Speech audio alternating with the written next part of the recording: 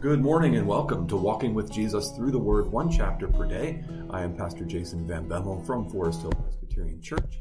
It is day 741. We are in Isaiah 49 here at the campus of Reaching Africa's Unreached in northern Uganda. Let's pray. Heavenly Father, thank you so much for your word. Your word is so powerful, so rich in detail, so compelling. It is breathed out by you, and it is a gift and a treasure to us. We ask that you would write it on our hearts this morning, that the same Holy Spirit who inspired these words would illuminate our minds to understand and would prepare our hearts to receive this word. From Isaiah 49, we pray in Jesus' name. Amen. All right, Isaiah 49. Listen to me, O coastlands, and give attention, you peoples from afar. The Lord called me from the womb. From the body of my mother, he named my name. He made my mouth like a sharp sword. In the shadow of his hand, he hid me. He made me a polished arrow. In his quiver, he hid me away. He said to me, "You are my servant, Israel, in whom I will be glorified." But I said, "I have labored in vain. I've spent my strength for nothing in vanity. Yet surely my right is with the Lord, and my recompense with my God. And now the Lord says, he who formed me from the womb to be his servant, to bring Jacob back to him, and that Israel might be gathered to him. For I am honored in the eyes of the Lord, and my God has become my strength. He says, it is too light a thing that you should be my servant, to raise up the tribes of Jacob, and to bring back the preserved of Israel. I will make you as a light to the nations, that my salvation may reach to the ends of the earth. Thus says the Lord, the Redeemer of Israel and his Holy One, to one deeply despised, abhorred by the nation, the servant of rulers. Kings shall see and arise, princes, and they shall prostrate themselves because of the Lord who is faithful, the Holy One of Israel, who has chosen you. Thus says the Lord, in a time of favor I have answered you. In a day of salvation I have helped you. I will keep you and give you as a covenant to the people, to establish the land, to apportion the desolate heritages, saying to the prisoners, come out, to those who are in darkness, appear. They shall feed along the ways. On all bare heights shall be their pasture. They shall not hunger or thirst. Neither scorching wind nor sun shall strike them. For he who has pity on them will lead them, and by springs of water will guide them. And I will make all my mountains a road, and my highways shall be raised up. Behold, these shall come from afar. And behold, these from the north and from the west, and these from the land of Syene. Sing for joy, O heavens, and exult, O earth. Break forth, O mountains, into singing. For the Lord has comforted his people, and will have compassion on his afflicted. But Zion said, the Lord has forsaken me. My Lord has forgotten me. Can a woman forget her nursing child, that she should have no compassion on the son of her womb? Even these may forget, yet I will not forget you. Behold, I have engraved you on the palms of my hands. Your walls are continually before me. Your builders make haste, your destroyers and those who laid you waste go out from you. Lift up your eyes all around and see. They all gather, they come to you. As I live, declares the Lord, you shall put them all on as an ornament. You shall bind them on as a bride does.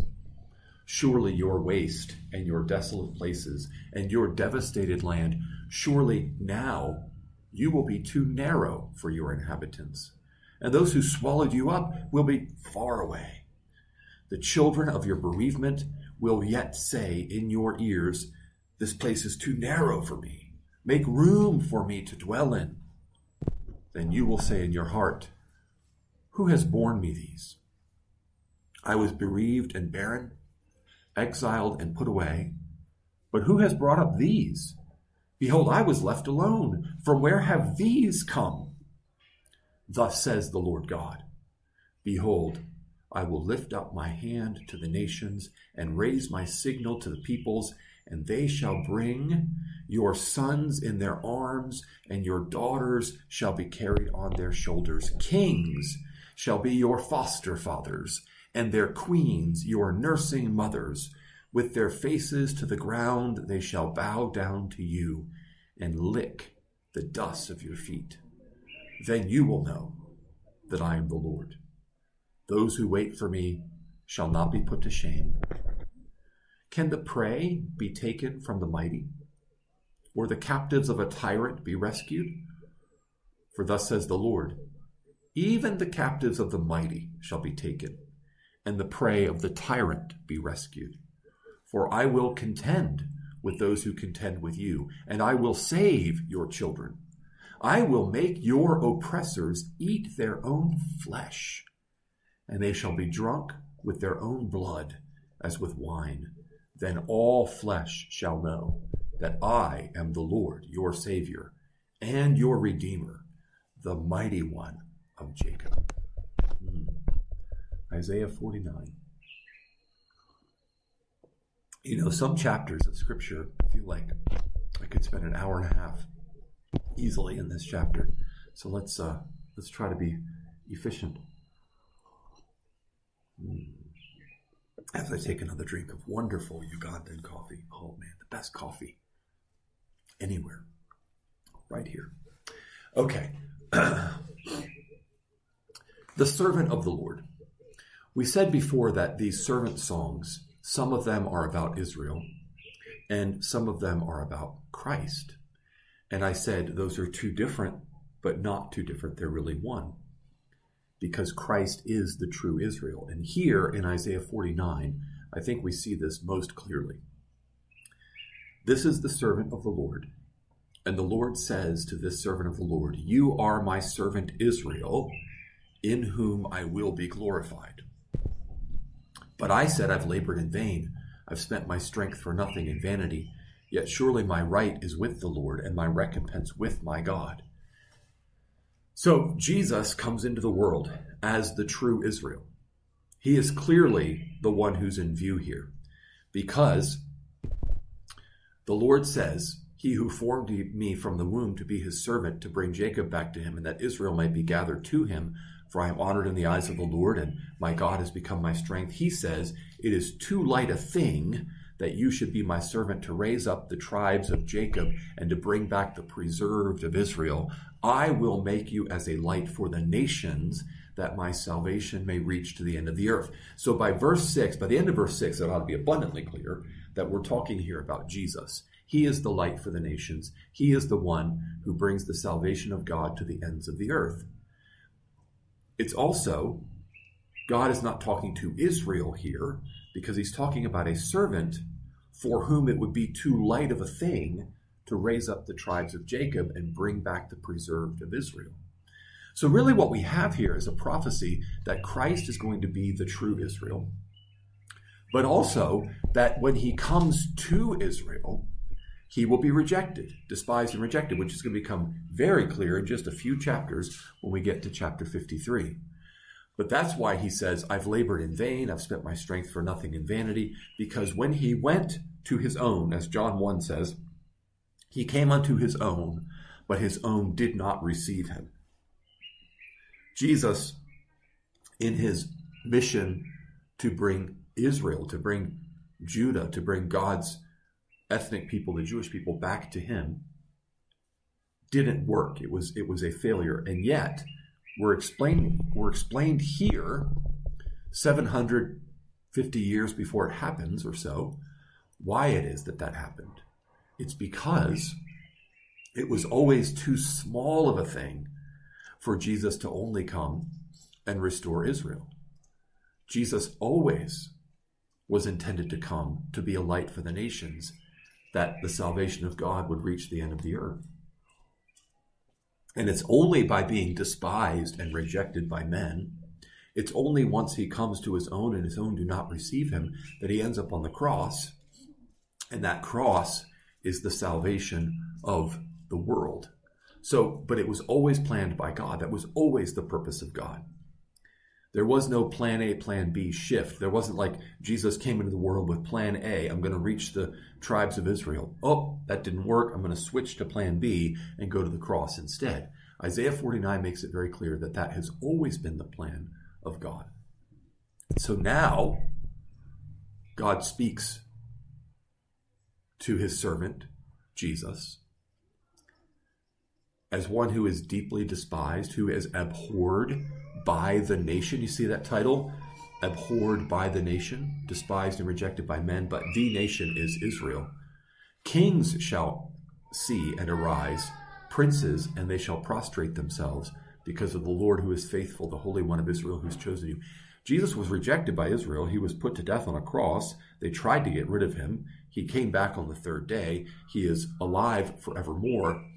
But since then, in the centuries that have passed since then, in nation after nation and tribe after tribe, king and prince after king and prince have come to see he is the Lord.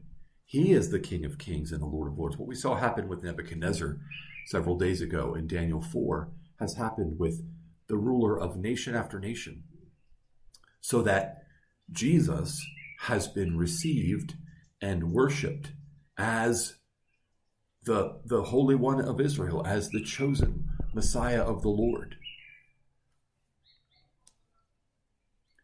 God raised Jesus from the dead in verse 8 and gave him as a covenant to the people. The new covenant, Jesus said, is in my blood. Jesus is the true Israel of God, and Jesus is the covenant of redemption, the covenant of salvation, the new covenant, the covenant of grace fulfilled. He is the covenant between God and his people. It is in his own flesh, crucified and resurrected. And he is bringing prisoners out of prison. He is bringing those in darkness out of darkness. And he's doing it all over the world, to the ends of the earth. I mean, here I sit in far northern Uganda, just a mile away from the South Sudan border, amongst some people groups within a 50-mile radius of here have never really had knowledge of the Lord, or have very few true believers, especially over in South Sudan. There's little pockets of tribes and clans that have never had a Christian witness. And if you go a little further north into the Nuba Mountains of the southern part of the Republic of Sudan, right between South Sudan and South Sudan, there's a mountain range called the Nuba Mountains, where the Nubians come from. There's all sorts of people groups in there that have no Christian witness whatsoever. Yet these men, these 71 men that we've been training this week, they're getting trained in the gospel and in gospel preaching and in church planting, so that they can go and not just tell people about Jesus, but see his kingdom established, see his church planted, see the gospel flourish, take root and flourish. And so as I look out here this morning, guys are coming in for breakfast, and I see my brothers who are commissioned by God to be part of the fulfillment of Isaiah 49. And it's a profound and beautiful thing that we sit here, 2,700 years after Isaiah, 2,000 years after the death and resurrection of Jesus, and God is still keeping his promise.